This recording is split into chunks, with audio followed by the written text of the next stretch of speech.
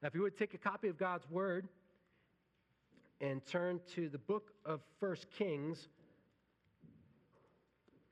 we are studying the life of Elijah this spring on Sunday nights, and it's going to take us through sections of 1 Kings and into 2 Kings here in this spring. Tonight we're looking at chapter 18, verses 20 through 40. Verses 20 through 40. It is the confrontation between the prophets of Baal and the prophet Elijah. Before I read God's word for us this evening, let us ask for his help in prayer again. Please join me in prayer.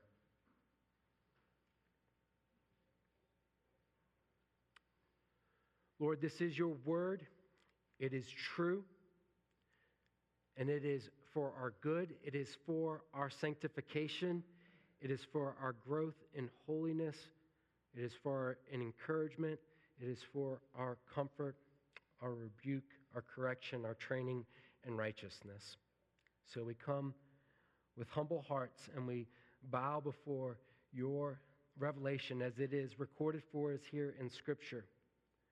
And we pray, Lord, that it would make us into better worshipers, and they would make us into better roommates, students, into better husbands, fathers, wives and mothers, brothers and sisters, Lord, that we would be more Christ-like because your word is at work in our hearts and it will be evident in our lives. So we ask for your Holy Spirit's help tonight. In Jesus' name, amen. Hear the word of God from 1 Kings 18, verse 20 through 40.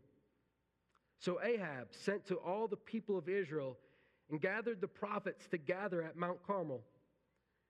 And Elijah came near to all the people and said, "How long will you go limping between two different opinions? If the Lord is God, follow him. But if Baal, then follow him." And the people did not answer him a word. Then Elijah said to the people, "I, even I only, am left a prophet of the Lord. But Baal's prophets are 450 men. Let 2 bulls be given to us, and let them choose 1 bull for themselves and cut it in pieces and lay it on the wood, but put no fire to it. And I will prepare the other bull and lay it on the wood and put no fire to it. And you call upon the name of your God, and I will call upon the name of the Lord. And the God who answers by fire, he is God." All the people answered, "It is well spoken." Then Elijah said to the prophets of Baal, "Choose for yourselves 1 bull and prepare it first. For you are many, and call upon the name of your God, but put no fire to it." And they took the bull that was given them, and they prepared it and called upon the name of Baal from morning until noon, saying, "O Baal, answer us." But there was no voice, and no one answered. And they limped around the altar that they had made. And at noon Elijah mocked them, saying, "Cry aloud, for he is a god. Either he is musing, or he is relieving himself, or he is on a journey, or perhaps he is asleep and must be awakened." And they cried aloud and cut themselves after their custom with swords and lances, until the blood gushed out upon them. And as midday passed, they raved on until the time of the offering of the oblation. And there was no voice. No one answered. No one paid attention. Then Elijah said to all the people, "Come near to me." And all the people came near to him. And he repaired the altar of the Lord that had been thrown down. And Elijah took 12 stones according to the number of the tribes of the sons of Jacob, to whom the word of the Lord came, saying, "Israel shall be your name." And with the stones he built an altar in the name of the Lord. And he made a trench about the altar as great as would contain 2 seahs of seed. And he put the wood in order and cut the bull in pieces and laid it on the wood. And he said, "Fill 4 jars with water and pour it on the burnt offering and on the wood." And he said, "Do it a second time." And they did it a second time. And he said, "Do it a third time." And they did it a third time. And the water ran around the altar and filled the trench also with water. And at the time of the offering of the oblation, Elijah the prophet came near and said, "O Lord, God of Abraham, Isaac, and Israel, Let it be known this day that you are God in Israel, and that I am your servant, and that if I have done all these things at your word, answer me, O Lord, answer me, that this people may know that you, O Lord, are God, and that you have turned their hearts back. Then the fire of the Lord fell and consumed the burnt offering, and the wood, and the stones, and the dust, and licked up the water that was in the trench. And when all the people saw it, they fell on their faces and said, the Lord, He is God. The Lord, He is God. And Elijah said to them, seize the prophets of Baal. Let not one of them escape. And they seized them. And Elijah brought them down to the brook Kishon and slaughtered them there. Amen. And that ends this reading of God's holy, inspired, and inerrant word. May He write its eternal truth on all our hearts. Well, after a year away, March Madness is back. And the tournament has gotten off to a mad start. This year is shaping up to be a memorable tournament. Maybe it will be as memorable as the tournament in 1983, the championship game there. It was a really memorable tournament. I was only like a month old, and I remember it. That year was one of the greatest basketball upsets in all of basketball history. It was the Houston Cougars and the North Carolina State Wolfpack, and the Cougars were the clear favorites. They were the number one ranked team for most of the season. They came into the tournament on a 26-game winning streak.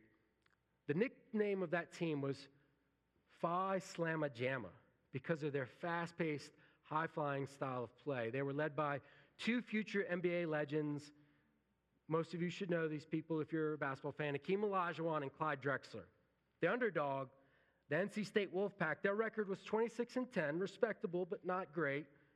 They were the sixth seed in the tournament, one of the six seeds. And in the championship game, the Wolfpack went toe-to-toe all game with the Cougars. And with the game on the line, it was tied 52-all. Houston had the ball with less than 5 seconds left, and Derek Wittenberg attempted either what was a long shot or a risky pass. And Lorenzo Charles grabbed it and dunked it as the final buzzer sounded. You've seen this highlight, and you'll see it when they play One Shining Moment at the end of this tournament. They show it every year. The underdog, NC State, pulled off one of the greatest upsets in the NCAA tournament. From man's perspective, Elijah is the underdog atop Mount Carmel. There is one Elijah facing off against 450 prophets of Baal. There had been an altar to the Lord, but it had been torn down. And the history of Mount Carmel is that it actually had a long history with Baal worship. It was pretty much home field advantage for the prophets of Baal. No one was picking Elijah in their prophet's bracket. But Elijah did not see himself as an underdog. No. And he doesn't act like he's an underdog. He acts like he's the favorite. He lets the prophets of Baal choose their bull, and then he insists that they go first. Just think about that for a moment.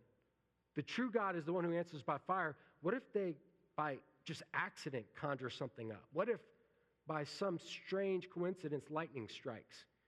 He lets them go first. Elijah is courageous and confident in this showdown because it's not just a contest between prophets. It's a contest to show which is the real God. Who is the real God is the main question of the text. It's asked in different ways, at least 5 times in the text, in verse 21, 24, 36, 37, and 39. Elijah knows the answer, and it's going to be made clear to everyone there on the mountain. Elijah is courageous because he knows the God he serves is the real God. So therefore, though others may think he's the underdog, he knows he is not. I want us to consider our passage tonight under 3 headings. In verses 20 through 21, I want us to look at confronting compromise. Confronting compromise. Then in verses 22 through 37, I want us to consider a contrast in the offerings. a contrast in the offerings. And then lastly, I want us to see consecration through sacrifice. Consecration through sacrifice in verses 38 through 40. Confronting compromise in verses 20 through 21. Here, prior to what we have here, there's the squaring off between Ahab and Elijah. That has set the stage. Ahab is the wicked king. He has led God's people into idolatry. He has tolerated and promoted it. And now, as the confrontation begins, Elijah, before he turns to the prophets of Baal, he turns to the Israelites. And he confronts the nation. And what does he tell them in verse 21? Look back there, about the middle of the verse. How long will you go limping between two different opinions? This tells us something about the nation and their spiritual condition at the time. They have not fully abandoned the worship of the Lord, but they haven't fully given themselves to Baal. They're going back and forth. But in doing so, it's something of a limp. They want to be on the winning side. What's at stake is, well, they want to serve whichever God will bring them rain. This is a time of famine. Now, Elijah is the one who's called for the famine according to God's word. That he has said, your people aren't serving you, so withhold the rain in order that their hearts might be turned back to you. But the people don't see it the way that Elijah sees it. They see it as, well, maybe Baal, the god of the storm, the Canaanite fertility god, maybe that's our answer in this famine.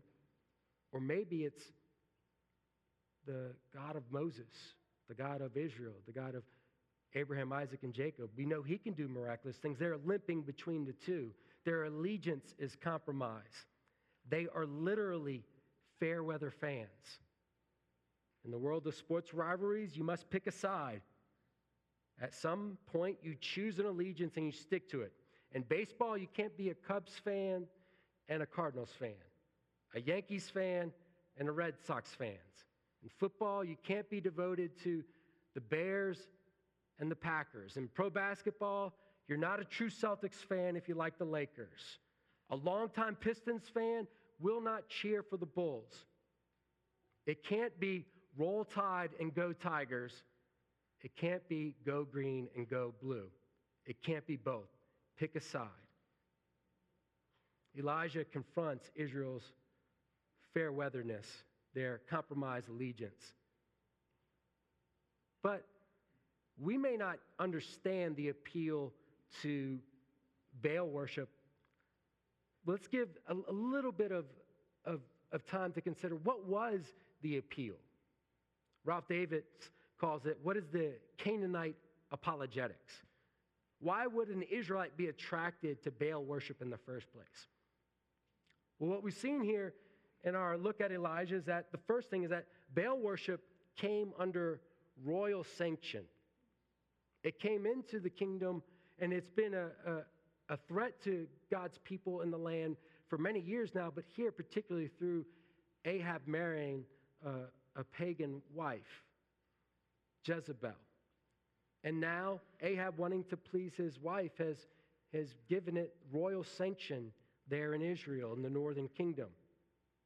And so what is the lure? Well, it's the persuasiveness of power. If they get along with Baal worship, then they're on the side of power there in northern Israel.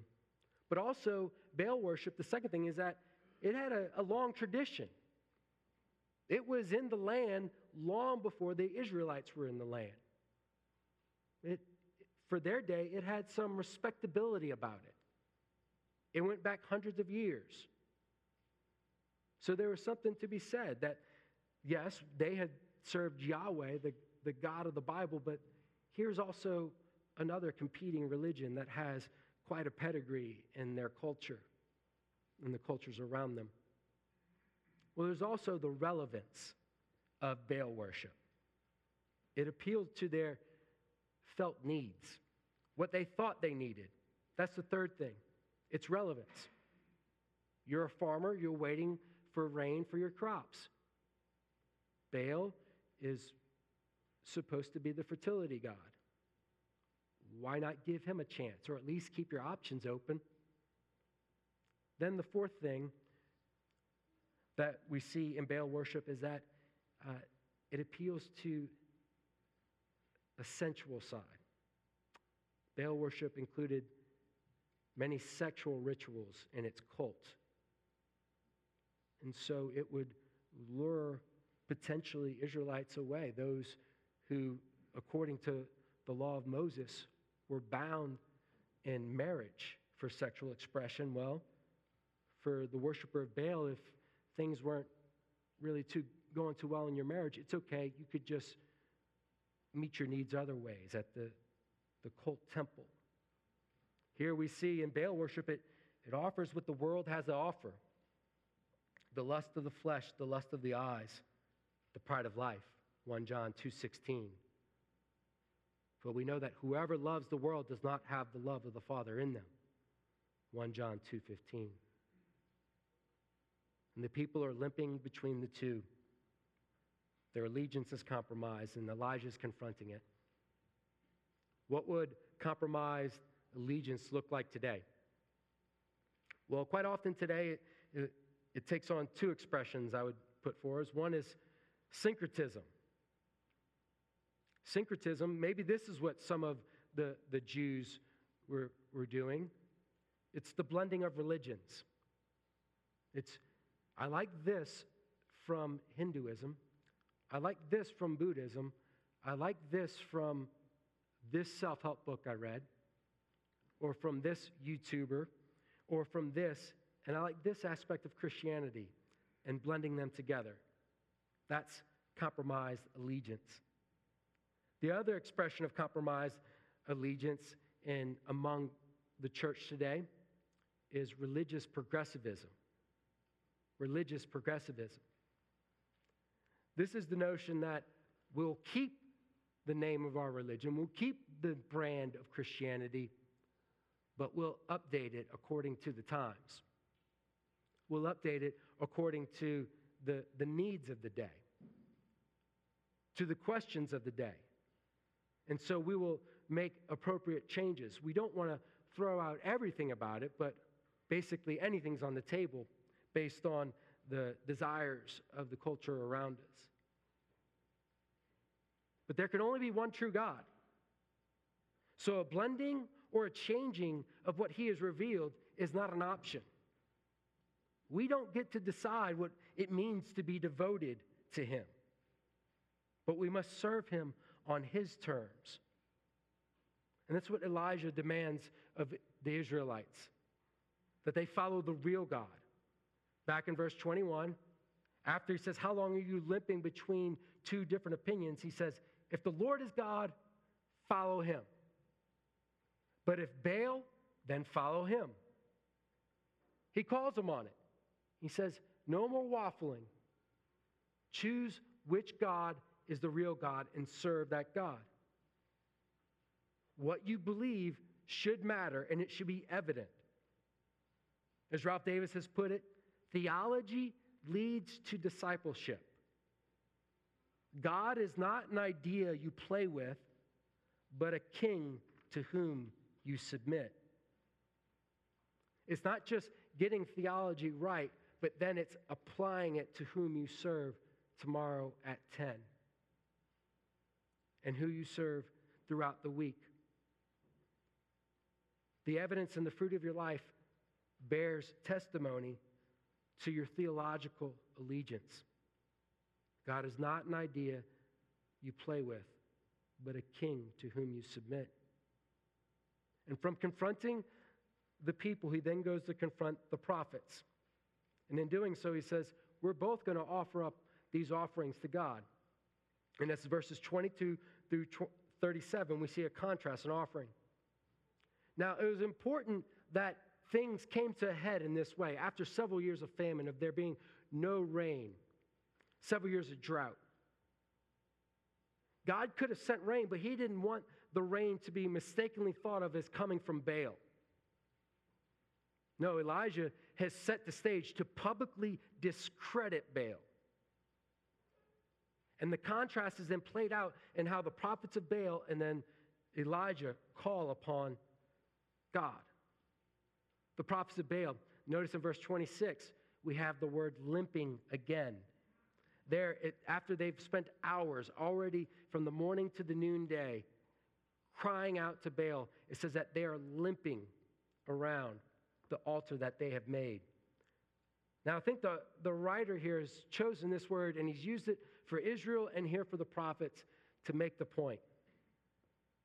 It's ridiculous for Israel to go back and forth between the two, and it's ridiculous for the prophets of Baal to think that fire is going to come from heaven when calling on Baal.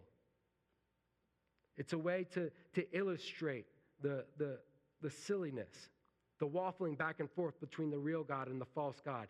And the writer here in 1 Kings wants to say, this is their attempt to call down fire is nonsense. And Elijah draws this out, as it says in the text, that he begins to mock them. Verse 27. Look back there how he mocks the prophets of Baal. He says, cry aloud, for he is a god. That's sarcasm. And then he goes on to lay it out. Either he is musing or he is relieving himself. And yes, that's that sort of relieving himself. That's what the prophet is saying. Or he is on a journey. Or perhaps he's asleep and must be awakened. What is Elijah doing? Well, he's poking holes in their theology. That the false gods of the ancient Near East, they were kind of just like bigger versions of humans. Deitistic versions of what humans are. And so they behave like humans, just in their godlike way. So they need muses, and they need to set aside time for food and drink, and they get tired and they need rest. And he's pointing out that basically your God is just like you are. So how is he going to bring fire from heaven? He is no God. They've made up gods who behave like them because they're made up gods. They're not the revealed God. And so in verse 28, it would seem that the sequence has come to an escalation. That as they feel the mockery of Elijah, that they know that time's running out on the clock for them. That eventually it's going to be his turn. And so they raise the stakes. They raise their fervor and their activity. And what does it say in verse 28? They cried aloud and cut themselves after their custom with swords and lances until blood gushed out upon them. 450 bleeding prophets of Baal, limping and crying. What were they doing? Well, Baal is just like their glorified version of themselves. And so Baal goes through cycles of ritual death, where he experiences ritual death, and then he's under the power of the god of death.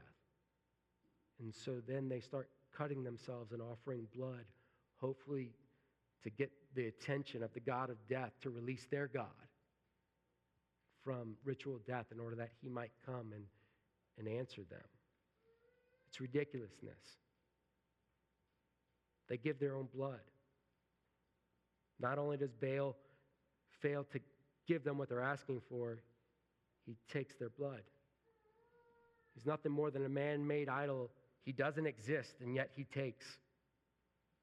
As Phil Ryken has said, idols abuse their worshipers.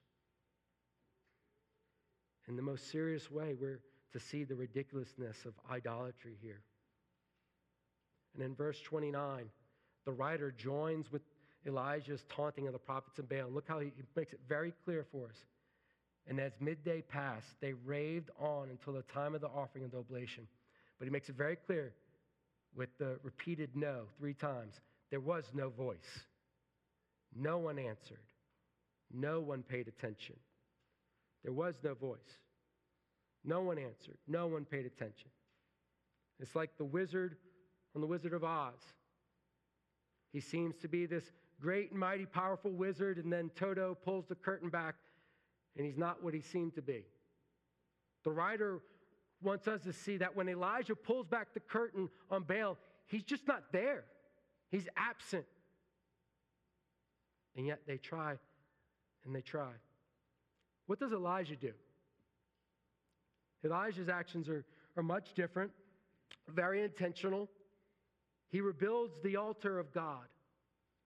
So apparently at some point, when God's people had taken possession of this land at Mount Carmel, there was an altar to the Lord that has been torn down. He rebuilds it, but he does so in a very intentional way. And it says there in the text, he chose 12 stones and he stacked them one on another. And it was to represent the 12 tribes of Israel. Well, at this time, there's a separation between the southern and the northern kingdom. And it's the northern kingdom only has the 10 tribes, and the southern kingdom, the 2 tribes. But he rebuilds the altar not with 10 stones, but with 12. He reminds the people of their covenant with God, their covenant as a people. And then he pours water on the altar. He's reminding them of the covenant that they have with God. And then Elijah prays. He prays a pretty simple prayer. We could sum it up as he says, God, make yourself known, turn back their hearts. That's a good prayer that we can pray for those who are walking away from the church, from those who've grown up hearing the gospel and hearing God's word preached, those who once professed to be Christians, or maybe now their Christianity is starting to blend to other things, or maybe they're being enticed by the cultural acceptability of more progressive type of Christianity, and say, Lord, make yourself known. Turn back their hearts. There's a simplicity in Elijah's approach. Contrasting his approach with the prophets of Baal, their approach is, Baal isn't hearing us, let's do more stuff. More religious activity, greater sacrifice. Then if we do this, He'll surely respond in this way. And you and I, we need to be careful that we do not fall into that subtle trap of thinking that, well, the more religious devotion that we show will demand that God provides what we're asking for. God will do things if we do more things. If we increase our activity, we increase the likeliness of being heard. That's not the way that those who are devoted to God pray. Those who have set their allegiance on the Lord and are uncompromising in that allegiance, are uncompromising to his word. And that's what we see in Elijah. And so his prayer and his actions are all in line with what God has revealed about himself in his word. And then he prays in light of that. It's amazing that Elijah's ministry really, he does miraculous things at several points, but it really is a ministry of prayer. Taking what God has said about himself and revealed about himself in his law, and then crying out to God on that basis. So here we see in Elijah, what is the backbone of his courageous faith? Well, it's his prayer life. It's his prayer life that is the backbone of Elijah's courageous faith. And what is his prayer life? It's a response to what God has already told him about himself and his ways. And then we come to the end. The fire falls in verses 38 through 40. There is a response to the fire that falls. And in this we see consecration through sacrifice. Consecration through sacrifice. The fire means that Elijah's sacrifice has been accepted. That's what the significance of the fire is. God has accepted the sacrifice by consuming it with fire. There's 3 other occasions where God answers by fire. Leviticus 9, at the establishment of the tabernacle, and Aaron as his sons as priests to the Lord, there the sacrifice on the altar is consumed with fire. Then In 1 Chronicles 21, David offers a sacrifice on Ornan's threshing floor, which is consumed by fire. That threshing floor is the future site of the temple. Then in 2 Chronicles chapter 7, David's son Solomon has built that temple. He prepares a sacrifice, and God answers by fire from heaven. In each of these fire events, there were times of consecration. Consecration means to set something apart or to be set apart. So it's at the consecrating of the tabernacle and the priesthood, the consecrating of the site of the temple, and then the consecration of the temple that God sends fire. And so here God sends his fire again to consecrate his people, to set them apart from the worshipers of Baal, and to pull them out.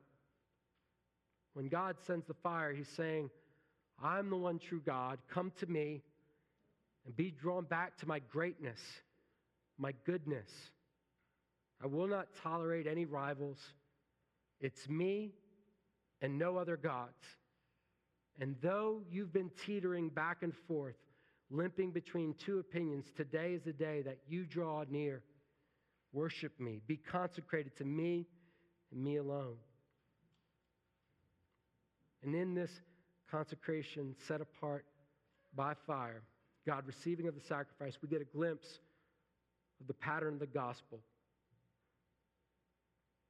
God consecrates his people, takes them out of the world by means of a sacrifice. We need a sacrifice on our behalf in order that we could draw near to the God who answers by fire. We become Christ's people by Christ's own sacrifice, and then we live as Christ's people by Christ's sacrifice. 2 Corinthians 5:14 and 15. For the love of Christ controls us, because we have concluded this, that one has died for all, therefore all have died. And he died for all, that those who might no longer live for themselves, but for him who for their sake died and was raised. That we might no longer live for ourselves, but for him who for their sake died and was raised. We live as Christ's people by Christ's sacrifice. It is the cross that makes us into consecrated disciples. And courageous faith is a result of a consecrated life. It's theology that leads to discipleship. Now, the final verse is important. Verse 40. Let's read it again. And Elijah said to them, seize the prophets of Baal. Let not one of them escape. And they seized them. And Elijah brought them down to the brook Kishon, and he slaughtered them there. It's important for the narrative because this helps us understand the ongoing conflict and the enmity between Jezebel and Elijah that will continue in the story. Jezebel is going to not allow Elijah to get away with this, is in her mind. She's going to make him pay for killing her prophets. But some of us in here, we come to that and say, Elijah, was that really the best evangelism? Here you have this great testimony to who your God is and that you speak for him, and then you go slaughter 440 plus prophets? Why does he do it? Deuteronomy 13 is the reason. This is what God told his people to do. That if prophets rose up among them who were false prophets leading them to another god, that they were to be removed from their midst. Specifically, if it was among their brothers or sisters, their mothers or their fathers, that if they were trying to lead the heart of God's people away from God, that they were to kill them. This is the just penalty under the old covenant for those who lead Israelites astray. It's a judgment against the prophets of Baal, and it's a just judgment. They get what they deserve. If you don't find Elijah's actions just, could it be that you have too low of a view of the worship that is due to God. Remember, God is not an idea you play with, but a king to whom you submit. Our passage concludes with some who are consecrated and some who are condemned. If you are limping between God and something else, God calls you to come and be consecrated to Him through His Son, Jesus. Amen. Let us ask for God's blessing on the preaching of His word.